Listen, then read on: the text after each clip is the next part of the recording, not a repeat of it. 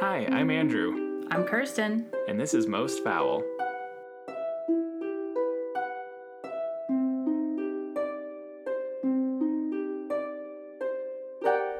Happy Podcast Day! It's so nice to see your smiling face. I am smiling. You are. And it's nice to see yours. Episode 14. Wow. It does feel like wow. It does. I'm excited about the every week full episode. I like this change. I do too. It took some time to make sure we had scheduling and bandwidth, but I'm happy with it. I hope the listener is too.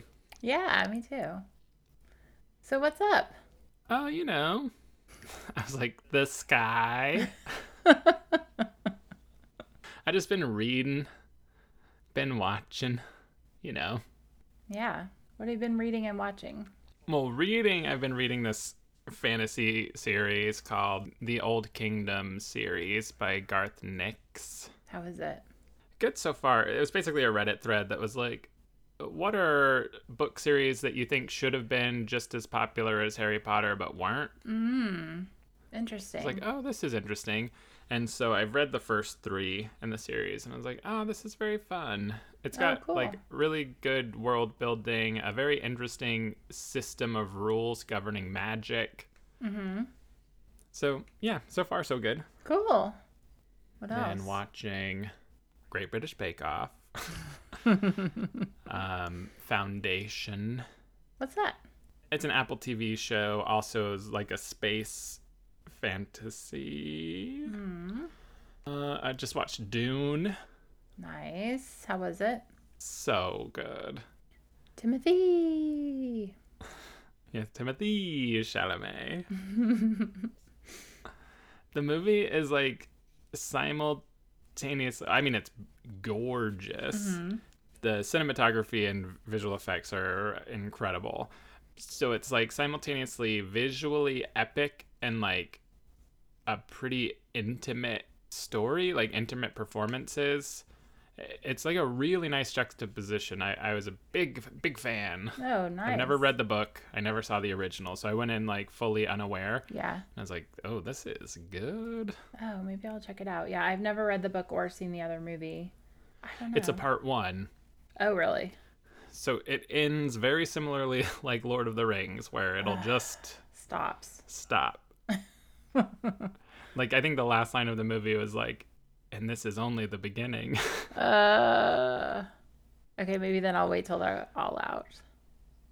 I don't have any capacity to wait, and also my memory now is so bad that then I can't remember what happened. But very good. I'm impressed with Denis Villeneuve. Ah, interesting. Cool. What about you? Well, let's see. I watched the documentary about Chris Watts last night for the first time. The one that is made using, I mean, it's not found footage, but using her own video clips. And I had been putting it off, just, I don't know. It's so grim, a documentary with her own footage. I don't know. It just felt almost too personal and intimate. But my husband wanted to watch it, so I did. And I mean, it's disturbing, but yeah, I don't know. It was good. I would recommend it. But it's one of those cases that is so covered. You already kind of know pretty much everything that is revealed in there. But my husband went down a rabbit hole. He could not accept that the girlfriend was not involved, and so he came to me this morning with links and like articles about her, and like he's like, she was involved. I didn't know she was involved. And just one person's opinion. We're not making any claims here on this show. Allegedly. He believes that she was allegedly involved, for sure. 100% allegedly. So it's interesting because he likes watching crime, but he doesn't really, he doesn't usually go down those paths of researching stuff. So it was just kind of a nice little crossover where he was kind of getting into it at the same level that I do, pretty much. But, Yeah, so that was good. What else? I don't know. I feel like all of my shows kind of ended recently, so I'm just floundering. Haven't been watching a Same. lot I of feel the TV. same way. Yeah. Yeah, I don't know. I've like been hanging out with people more, but that's not super interesting. Oh yeah, got booster. Oh, my kids got vaccinated. Woo. First dose, Woo. Pfizer, baby. So yeah, that's a big thing. I mean, they still don't have full protection yet, but that was a big milestone. Yeah, get your kids vaccinated. Let's all do stuff again. I got my booster too. Yay. Vaccines are just amazing. I mean, it's amazing technology. Get them. Be Yes. healthy. Be safe. Do it. Be alive. Stay alive. Ha ha ha ha. Staying alive. I always think of The Office, which I hate to be that basic. So basic. So But chuggy. The episode where they're learning CPR, and they're like, you do it to the tune of Staying Alive, and then they sing it so slowly, where they're just like, ha, ha, ha, ha. And then the instructor's just like, no. That's not that song. I'm that jerk who likes the English version better and never watched the American version. I watched the American version for the first time recently, and boy, oh boy, are the last couple seasons garbage. Yeah. Well, in fairness, they're like really good seasons for a couple characters, but for the overall show, it should have stopped the second Steve Carell left. Yeah. Allegedly.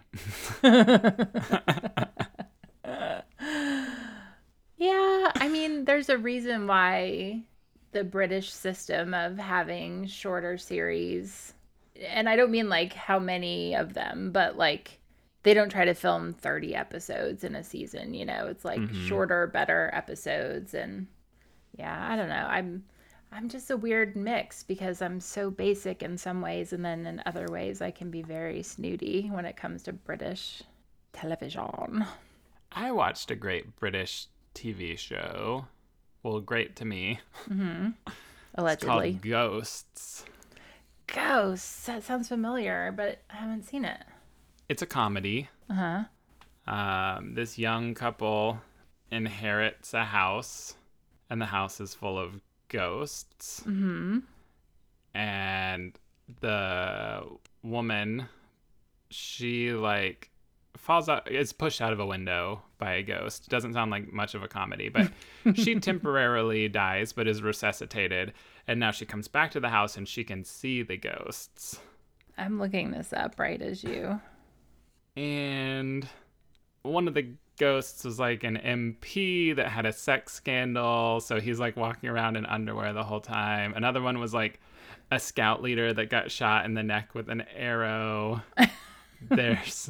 So it's like ghosts. There's like a Neanderthal ghost, like ghosts from all different eras that are like coexisting in this house. And I'm not selling it great, but it's a very funny comedy. Okay, I've got to see this then. All right. Add to watch list. Boom. Oh, that sounds good. I love British shows. I mean, I don't know. It's weird because I don't like the Monty Python, like Benny Hill. Do they even belong in the same category? I'm not sure, but like that kind I don't like. But modern British humor, I enjoy. And then obviously the murder mysteries and those things. Yeah, there's some really great moments in this show. Did you see that Luther is getting a movie on Netflix? Really? Yeah, did you see that series? I did not watch, but I know of it. Idris Elba, how can you not watch that show? And now it's getting a movie. Excited. Well, maybe now that a movie is coming, it'll finally be time. Yeah, it's worth it. It's a good show. Amazing. Would you give it 5 stars? I mean, I would give it 4.5 for sure. But if it was 5 stars, it would be like our 5-star reviews. Oh my God, I'm so bad at transitions. I like am negative at transitions. I actually subvert transitions. You really tried there with me, but Well, and I knew you loved it, so I was like, she's going to say 5. I'm the transition buster. But listener, we're trying to honor our word about reading 5-star reviews.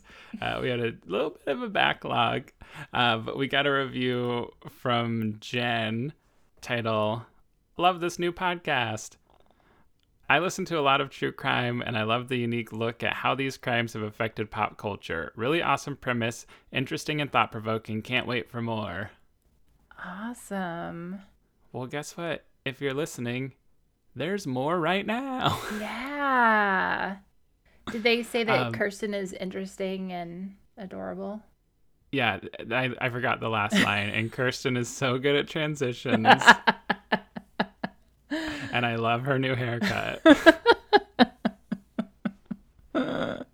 This and person knows you well. Such a rich and full life that leads to plenty of banter. But if you want to leave us a message, and be sure that we'll read it, and we'll even read it aloud. If you leave a 5-star review on Apple Podcast, we will read it.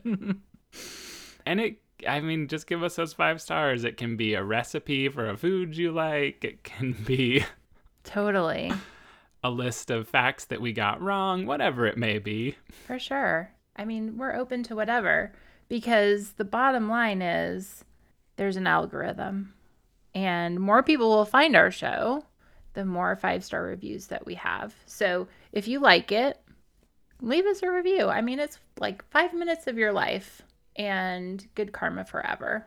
Some of the podcasts I listen to, they like ask questions, and they'll be like, yeah, so just tell us what you think of this movie in a 5-star review for our show. You can contact us anytime, not by email, but through the Apple 5-star review interface.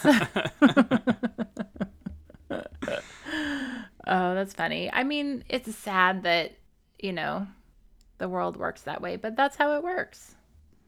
Algorithms, the destruction of us all. Yeah. Yeah. So, just show us a little love and help some people find us. And if you want to put a tongue twister in there, we'll read it. Oh my God. We'll see how it goes.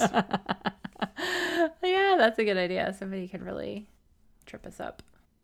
That would be really easy to do for me. Well, especially since right when we hit record, it's like, how do I read? How does this happen again? What do we do? My God, I was so nervous for the last one. So behind the scenes, we're recording 2 today. This is the second one. I was so nervous. I was like, my face was getting flushed. And I mean, it's just you and me. I'm in a room by myself. But I was like, what happens? Unless there's a bunch of British ghosts that you can't see. Maybe. I just need to get shoved out of a window and then all will become clear. They could be British in your neck of the woods. Yeah, from way back. Way back. Way back in the 1990s. When that British couple lived there. Oh, gosh. So, are you ready to jump into this week? Yeah, I think this is gonna... Oh, I was trying to do something so stupid. I was like, yeah, listeners, we really cooked up a good episode for you. I think you should keep that in there. But I bailed, and now it's even worse. With that mess of an intro, do you want to jump right in? Okay. All right. Today we are going to talk about probably the least famous megastar in American music. Now, I mean, if you want to add us, you can. I think that might be somewhat divisive, but you know his voice, you know his songs, and you might even know his name. But I think there's a decent chance that you don't know his whole story. Sam Cooke, also known as the King of Soul, and the artist behind hits You Send Me, A Change Is Gonna Come, Cupid, Chain Gang, Wonderful World, Another Saturday Night, and Twistin' the Night Away. He was born Samuel Cooke, with no E, in Clarksdale, Mississippi on January 22nd, 1931. And as a part of the Great Migration that we talked about in last week's episode, Sam's family moved from Mississippi to Chicago in 1933 and settled in the Bronzeville neighborhood of the south side of Chicago. Sam's talent for singing was obvious really early on, and he sang with his first band at age 6. It was called the Singing Children and included his siblings. He was one of 8 children. At 14, he received his first bit of acclaim as lead singer for the Highway QCs, a gospel group. And he followed that up as lead singer for the Soul Stirrers from 1950 to 1957. And that was the year when Sam added the E to his last name and released his first crossover soul R&B hit, You Send Me. Can we play just a bit of that here, Andrew? Because I feel like people may not recognize the name, but as soon as you hear those first chords, you're going to know what we're talking about. Darling, you We'll find a way. All right. send me. I know you send me. Darling, you send me.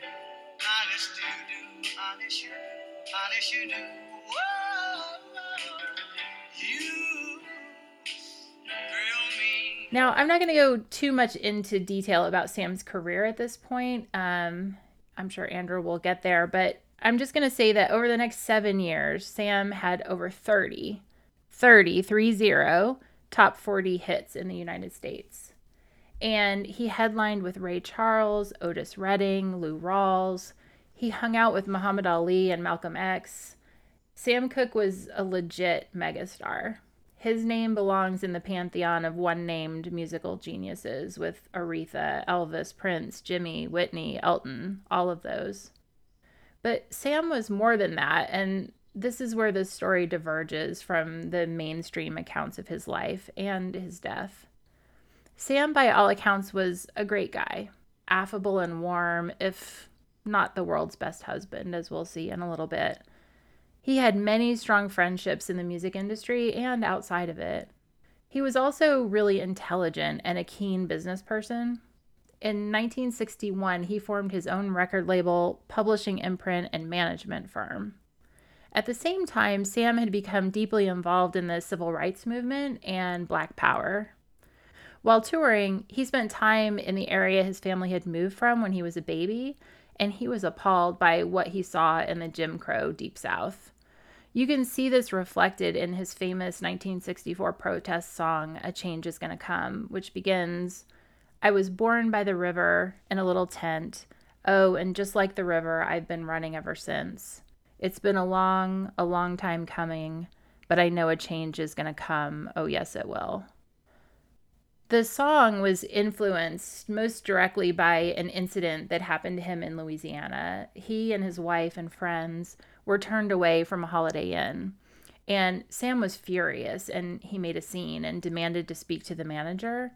His wife pleaded for him to calm down and said to him, they'll kill you. And Sam simply replied, they ain't gonna kill me because I'm Sam Cooke. Sam and his friends were arrested later that evening for disturbing the peace, but the outcry from Black Americans was swift and fierce. And I think this is, just a slice of kind of the larger racial currents happening in America at that time. Sam became more vocal about civil rights after touring in the South, and in interviews, he talked about it and seemed to have made a conscious choice at that point to risk his popularity with white audiences, which was considerable in spite of the rampant racism at the time, and to use his public platform to promote change. Long before that, though, Black pride was really a fundamental part of Sam's identity. In fact, he is credited as the driving force behind the Afro hairstyle of the 1960s, which he promoted eloquently and frequently within his social circles as an important symbol and statement for Black people. When Sam first began wearing his hair natural in 1958, the vast majority of Black Americans straightened their hair to approximate the styles of white people popular at the time. And this was almost exclusively the case with Black performers, for whom the soul-crushing task of code switching and self-erasure was considered just part of the job. And through this lens, you can see that really everything Sam did tied back to his dedication to social justice and equity. His record label, for example, it wasn't just a way for him to increase his own wealth, although that was part of it. He saw firsthand how artists were exploited in record deals and cheated out of royalties. His goal in creating the label and management company, according to his friends, was to, in today's terminology, disrupt the entire recording industry, making it more equitable for all musicians, specifically artists of color. So when A Change Is Gonna Come came out in early 1964, it could be said that public and private personas of him were coming together in a really powerful way. The country and Sam himself were on the brink of something really momentous. But by the end of that year, that momentous promise had come to an end when Sam was fatally shot at the age of 33 in Los Angeles. The basic facts of the killing are fairly straightforward. And I say fairly because some pieces of this are in question. But in the early morning of December 11th, the manager of the Hacienda Motel, Bertha Franklin, shot Sam in the chest inside her office, and he died in that location. Beyond that, though, there's very little evidence except witness accounts of the crime and the shooter's own version of events. According to Franklin, Sam and a companion, later identified as Elisa Boyer, had checked into the motel earlier that night. And then sometime later, Sam began banging and yelling outside the manager's office, wearing only one shoe and a sport coat, and demanded to know, "Where's the girl?" Franklin told him there was no girl with her, but he broke through the door and began searching around. Again, according to Franklin, they quote-unquote tussled, and Franklin was able to get a hold of a .22 caliber pistol from where she stowed it for security. She then shot him once in the chest at close range. Sam continued to come after her, according to her statement. So Franklin reported that she beat him with a broom handle until he collapsed.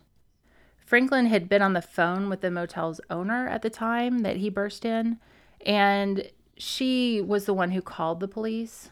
And in her eventual statement, the owner, Evelyn Carr, corroborated Franklin's version of events.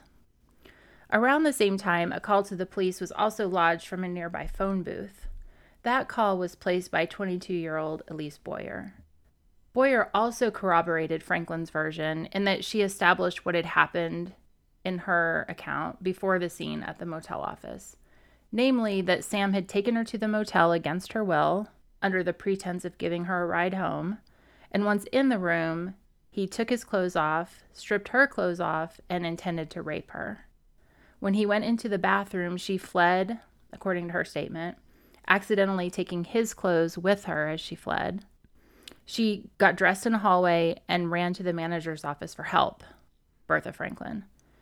When Franklin refused to let her in, according to her, she was afraid that the man Elisa was running from would follow her and become violent. When she refused to let her in, Elisa ran to a nearby phone booth to call police. So this is the story that most people know about Sam's death. And this story, I think, contributed to Sam's legacy being downplayed throughout the years and is part of why, at least in white culture, I think he's not as well known as he should be. Much was made of it being a shameful death. And the thinking was, where there's smoke, there's fire, right? So I think the thinking kind of went, well, even if he wasn't a crazed, drunken rapist, which was the go-to way at the time to demonize a black man, he was up to no good in the middle of the night with someone who was most definitely not his wife. And so people discounted it, I think, and almost didn't care if there were alternate facts to the story that Elise and Franklin had given. And of course, the seedy aspects of the story were played to maximum effect in the press. It has a very distinct vibe in the reports that I read of someone, quote, above their station being dressed down. But in spite of that, Sam's wife and loyal friends stood by him and his reputation.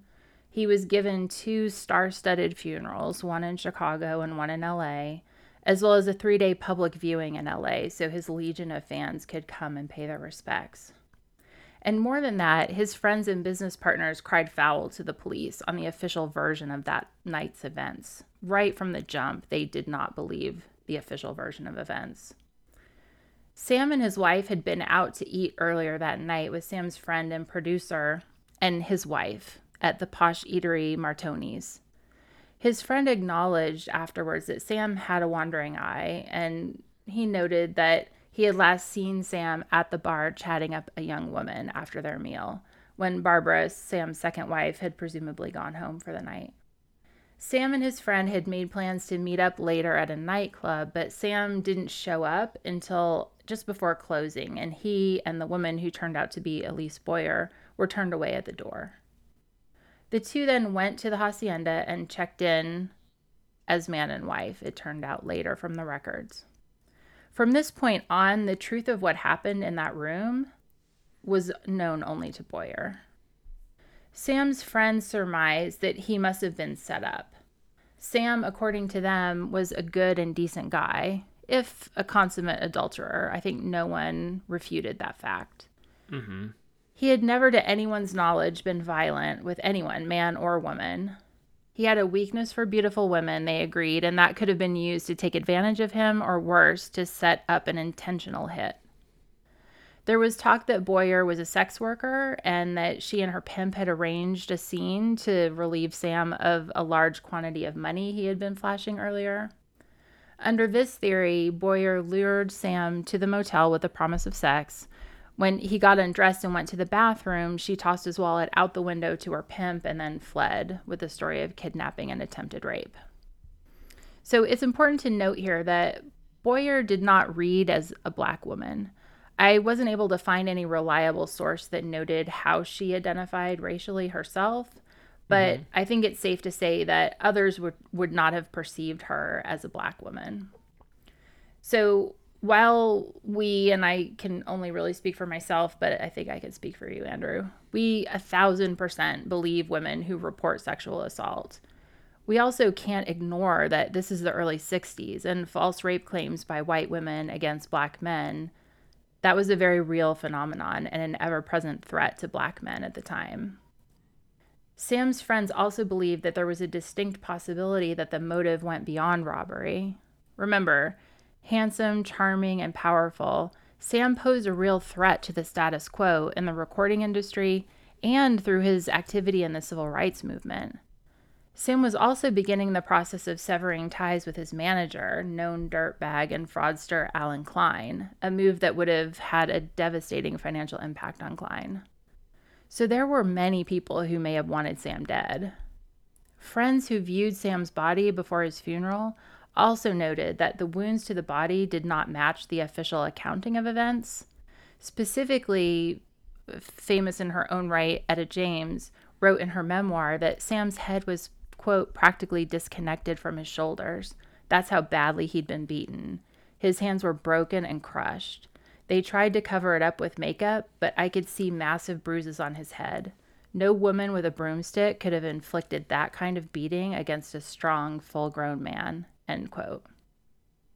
And these injuries that Etta reported in her memoir were not reported in the official autopsy. Also, no one in the vicinity of the motel reported hearing any gunshots that night, in spite of Franklin claiming to have fired 3 shots, 2 that missed him and the one that hit him. But outrageously, if not surprisingly, the police didn't explore any of these possible motives or inconsistencies. They had their, quote, killer. Boyer and Franklin both passed polygraph examinations and stuck to the same stories throughout interviewing and questioning. 5 days after Sam's death, the county held an inquest and quickly came to the conclusion that the killing was a justifiable homicide and that Franklin acted in self-defense. Case closed. Within the black community, Cook's place in the pantheon is unquestioned, and there's a strong sense that justice was never served. Muhammad Ali once said, quote, "If Cook had been Frank Sinatra, the Beatles, or Ricky Nelson, the FBI would be investigating," end quote. But that very same FBI was at the time keeping civil rights leaders like Ali and Malcolm X under surveillance as potential, agitators of the status quo, not doing deep investigations into murdered black men. And so any evidence that may have existed was either never collected or never preserved. And honestly, I think it's doubtful that we'll ever fully know what happened to Sam Cooke 57 years ago. I mean, it's so obvious why it's questionable. Mm-hmm. Especially knowing, I mean, having like the understanding of what the government did to civil rights leaders. Yeah. And that's not to say that it's impossible that the accounted for story isn't what happened, but you know what I mean? Yeah. Yeah, totally. Totally. It's a like, hard why would one. Etta James put that in her memoir? Right. If it wasn't true, at the very least about the bruising. Right. And I mean, a head almost decapitated, like that's a very specific, like, gruesome injury that I don't think a woman with a broom or any other thing could do with their bare hands. And we know now that polygraphs don't mean anything and are not real evidence. Right. And I mean, that's if there wasn't some kind of assassination and conspiracy, which would mean that they could have failed the polygraph and, you know, the fix was in. So, I mean, I think anything is possible in this case because he was causing deep discomfort for people at high levels in different ways, like within the government, the recording industry, his own management team. I mean, there were a lot of people whose lives would be easier with him out of the way. And gunshots are loud. Yeah. Yeah. I mean, there was just so much racism throughout this case. So I tried to read a lot of original sources with these older cases where, you know, if you read the Wikipedia or the Murderpedia or any of the accounts, it's mostly the official story with like 2 sentences about, oh, hey, maybe something weird happened here. So I try to go back to the original sources and read other things. And as I was reading it, one account, and this is from the 80s, I think this was in People magazine in the 80s. It said, it noted that no one had heard gunshots, but then it said gunshots being such a common thing in this part of South Central. And it's like, really? Really? Like, the fact is nobody heard gunshots. Maybe it's not because this is a terrible crime-ridden, like, you know, place, but because there were no gunshots, you know? And people are nosy. Like, if the police really canvassed door to door, not a single person would be like, oh, hell yeah, I heard 3 gunshots last night. Right, right. No, I know. So, I mean, some folks really feel that he was killed somewhere else and then brought here. You know, I mean, who knows? It could have gone down the way that they said. And my natural inclination is not to disbelieve women. Oh, yeah. I mean, known adulterer. Yeah. And, I mean, not that you have to be a public persona, but there's something about ego when you're famous.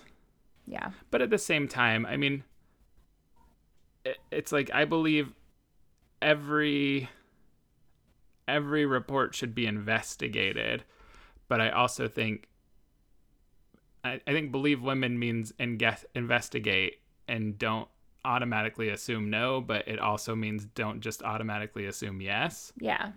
It's like, give it the care and the investigation it deserves, because there are people that lie. I mean, a very small percentage. Yeah. I think according to the FBI, it's like super small. And even like Fox News, they only go up as high as like 25%, which even still means that 75% of all claims are legitimate with their bullshit number. Right, right. But yeah, I think it is important. Like, believe isn't just a blanket acceptance in spite of evidence. Right, right. And it doesn't mean that women never lie or anyone.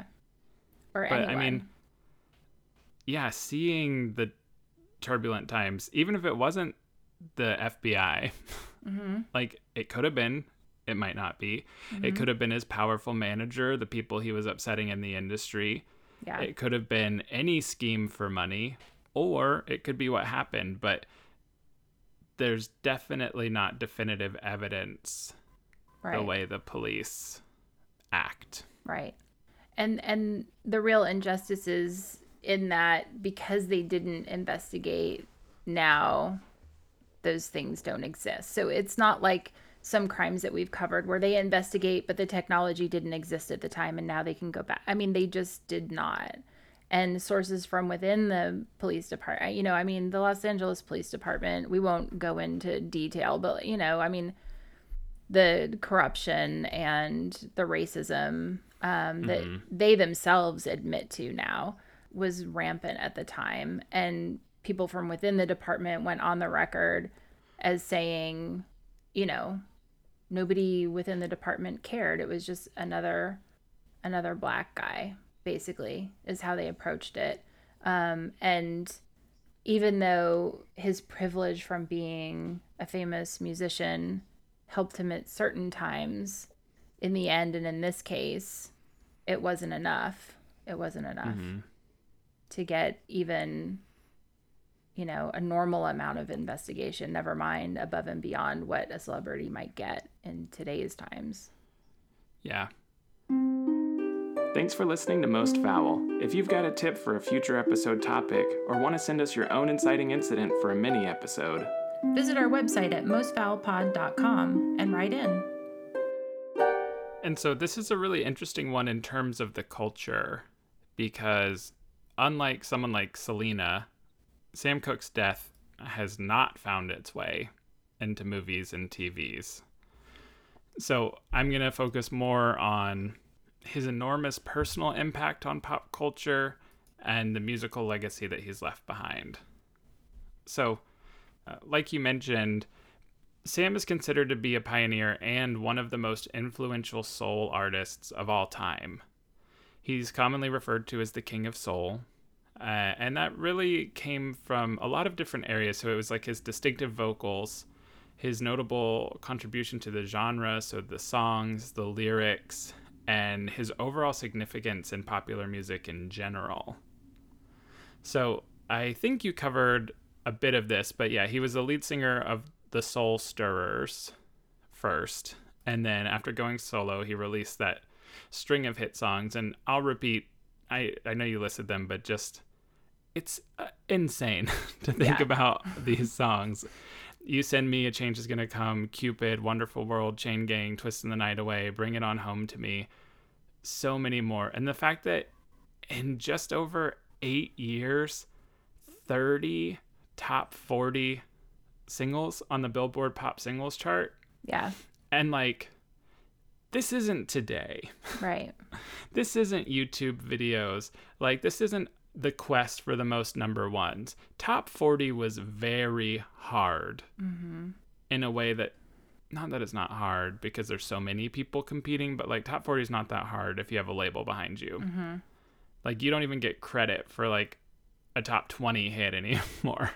Yeah. But we didn't have internet. We didn't have social media. It was all radio games. It like, to get on there at that time. So I just want people to understand how impressive that is.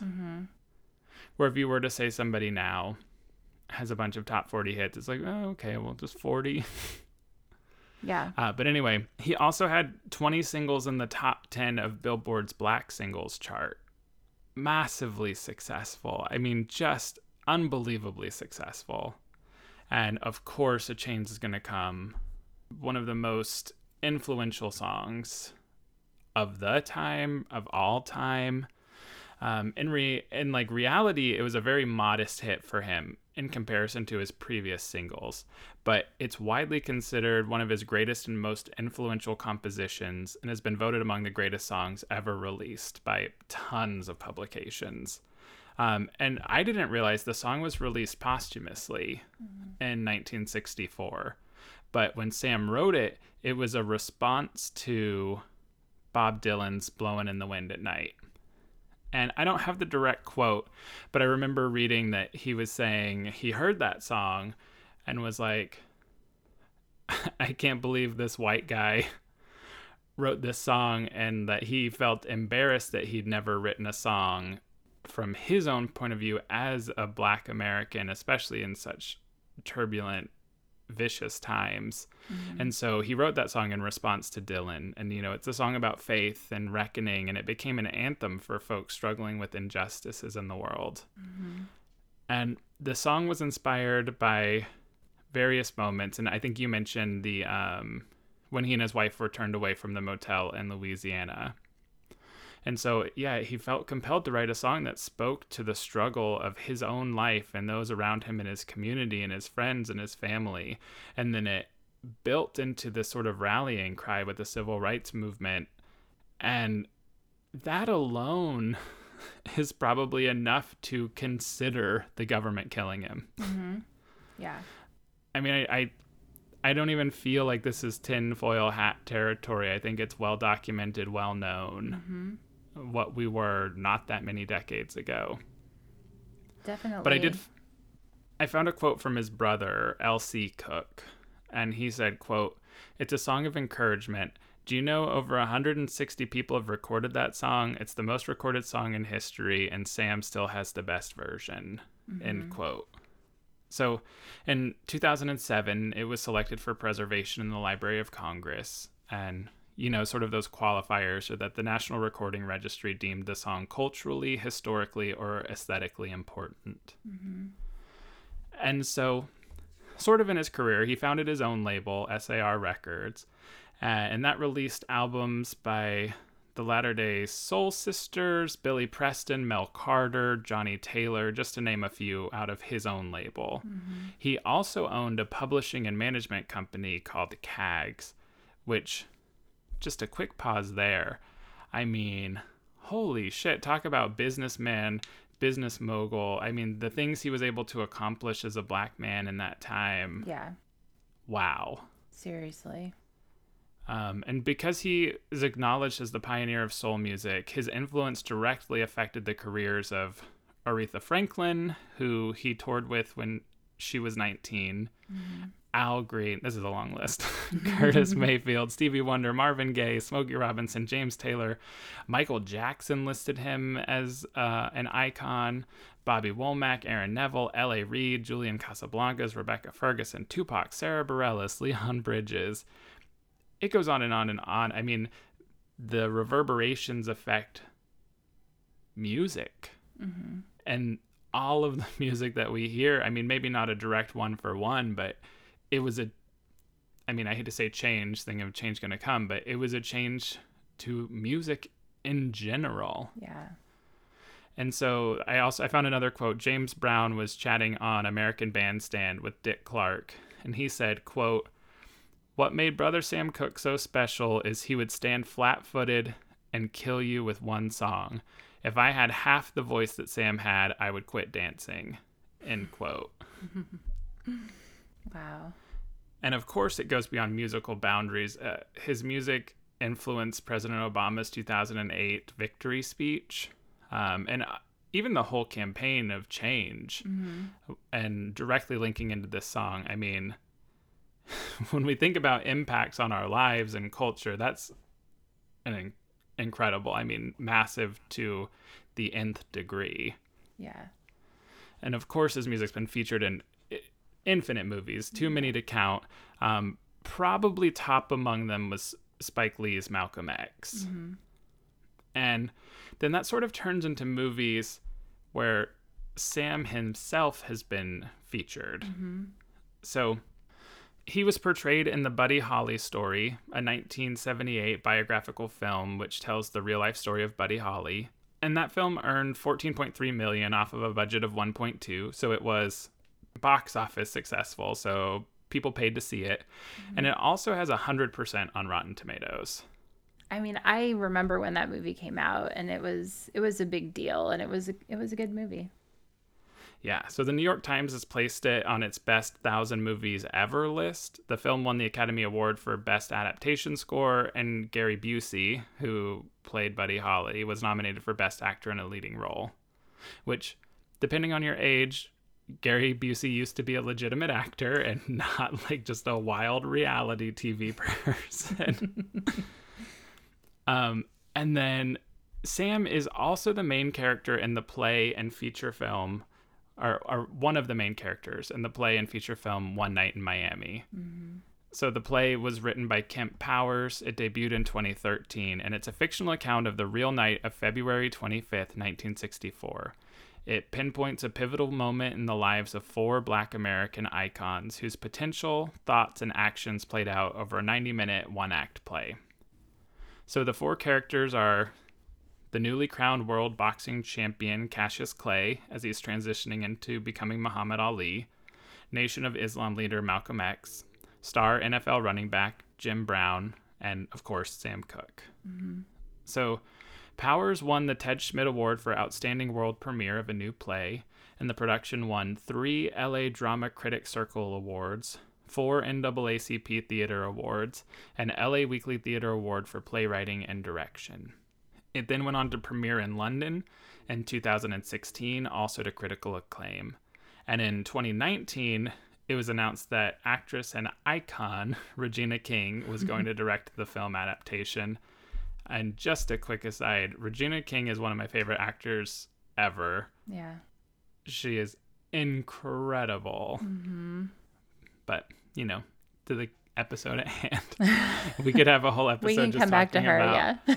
how great she is and how incredible this sort of Regina King renaissance has been as of late. I love her.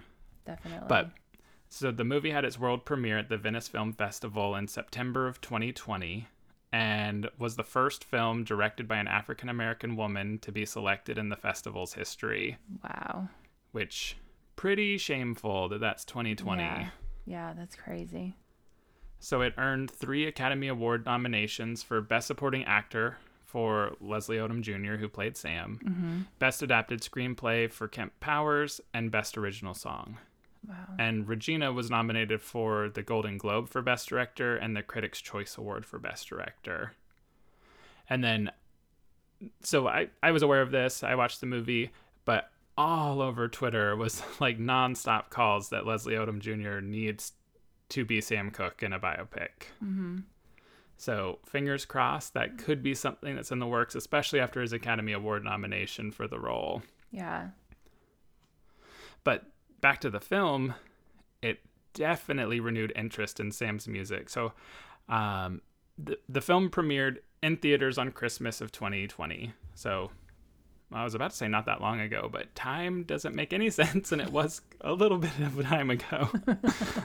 And then it was released on streaming January 15th. So very soon after, that was because of the pandemic. It was not a full theatrical release, not a full theatrical run. But in January of this year alone, Sam Cooke's music had 20 million streams and sold 15,000 albums. Wow. That's fantastic. Almost all of which was accredited to the film. Yeah. Kind of looking at his legacy, and again, there's not sort of the culture, no one's really portrayed the murder, the events, that just hasn't happened. So this is more so looking at his posthumous honors and just sort of his legacy in general. But in 86, he was inducted as a charter member of the Rock and Roll Hall of Fame.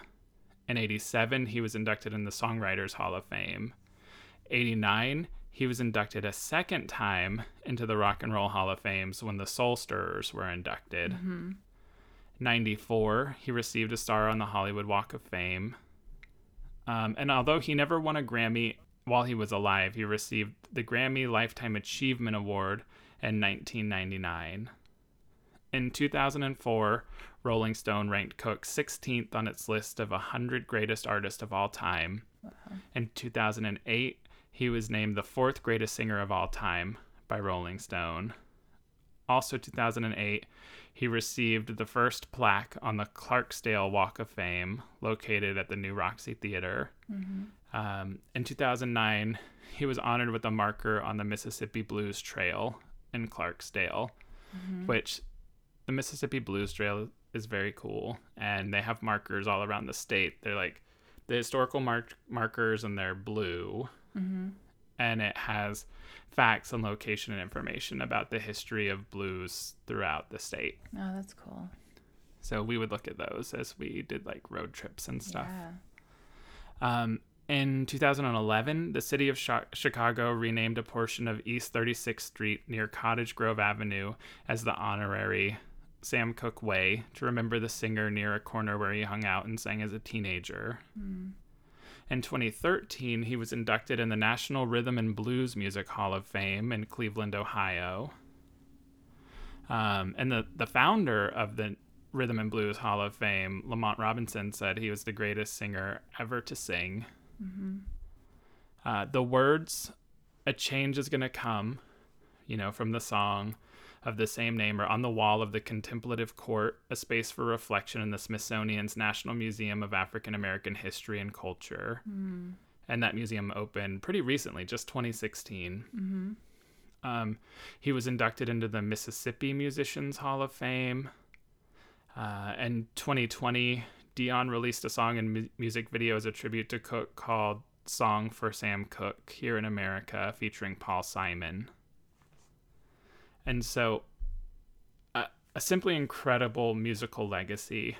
More than 50 years after his death, Sam Cooke remains a force to be reckoned with. The best way to sum up the career of a man that paved the way for so many is very simple, and his brother said it best.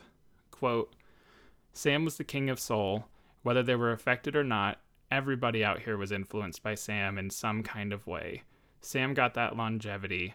Once you hear his voice, you can't help but just love it." End quote. Yeah. Wow. It's amazing. And he was 33. I mean, all of that, and he was only 33. And I understand why the official account would also tarnish his legacy, but when you think of the things that other singers have gotten away with, it's like, well, clearly racism was a part of this legacy as well. Yeah, absolutely. I mean, it's dripping with it in every way, at every level. It's pretty disgusting because, again, it can't be undone. It's not like, okay, well, now that our society is, and I'm rolling my eyes as I say this, like more enlightened, and, we can go back and find out what really happened and give him justice. There will never be justice for him because I think this case, the answer is unknowable because of decisions that were made when it happened. And again, that's not to say that the official account is for sure wrong. Right. But with the evidence, with the information we have, I feel confident going on record saying it's only one of several possible explanations. And I think they're all equally plausible, again, because of decisions that were made then. But it's definitely, one of the most impactful singer-songwriters in American history. Yeah. And, that's why I said at the beginning, at us if you want. It's a pretty kind of bold claim to say that he's a least well-known megastar because he's super well-known. Yeah. But, he should be above Elvis, above Jimmy, above, he was the original and paved the way for so many. And I feel like he doesn't get that level of recognition. And I feel like he's well known, we know who he is, but it's more so that thing of, okay, I want to ask you to list the 5 most influential. Odds are he's not on the list. Yeah.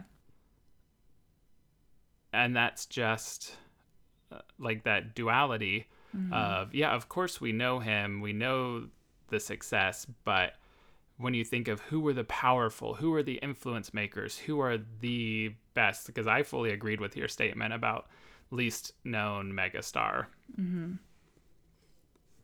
Yeah. And, part of it for me was I've always been a fan, and I kind of vaguely knew that the circumstances around his death were strange. But I watched a movie on Netflix. It is called Remastered: The Two Killings of Sam Cooke. And it's a really good documentary. So just go and watch it if you're interested in this. But also to hear the way that his friends and acquaintances talked about him and the person that he was, and regardless what happened that night, those things I think remain true. And that I think was lost in that tarnishing of his legacy. I think the most that people would say coming away from the mainstream explanation was, well, he was a good singer. But like the part, him being a brilliant business person and him being, part of the civil rights, like that was all really swept under the rug and lost. And so I think the kind of general impression of people who kind of knew things at a surface was just, that narrative of, oh, crazy drunk black guy doing stuff he shouldn't do, whether it's rape or just adultery, but that stereotype of the black man as sexual predator. Just all of those things got so intertwined with his legacy that it just wiped away all of this other stuff. And I think that in itself is a crime, and just the complete result of the racism around how it was treated in the media, by the police, everyone. Yeah. Well, this is definitely a fascinating one. Even just all circumstances aside, the concept of justifiable homicide is interesting in and of itself. Yeah. Yeah. Definitely. I could kind of talk about this one all day. I find it so interesting. The racial aspects, the political aspects, the gender dynamics, there's a lot going on here. And I think it's kind of a, what is it? It's just, I don't know the word you were looking for, but I agree with you. It's like this confluence point. Yeah. That isn't often replicated. It's such a once in a, I don't know, million seems too low, but like the time frame, the circumstances, the success, the talent, the racial divide, the civil rights movement, all of it like really is this constellation of fascination coupled with we'll never truly know what happened. Yeah. Yeah. It's a sad one all around. Like we talked about with Selena, kind of seems like a loss for what he might have done, Mm-hmm. And I think that is the part that makes the conspiracy thing so plausible, is that he did seem poised to do really big things. In a lot of ways, he had that perfect combination of intelligence, charm, talent, and he was handsome, all the kinds of things that rightly or wrongly American people seem to go for. And he could have had an outsized influence on the direction of the recording industry or of the civil rights movement. So yeah, such an interesting and sad one. Yeah. Well, listeners, thanks for going on this journey with us. We hope you enjoyed. And learned something. And 2 episodes in a row that we've mentioned Mississippi. Yeah. So maybe my weird plan is working. No, I joke. It's all happenstance. But we keep circling around the same, time is a flat circle. We'll see. If the next episode mentions it, then it's a thing. Then something has happened. Well, as always, listeners, we appreciate the hell out of you. 100%. Please head over to Apple Podcasts and rate and review our show. It really helps us out. Plus, we'll read 5-star reviews on an upcoming episode. This has been a Facts from Janet production.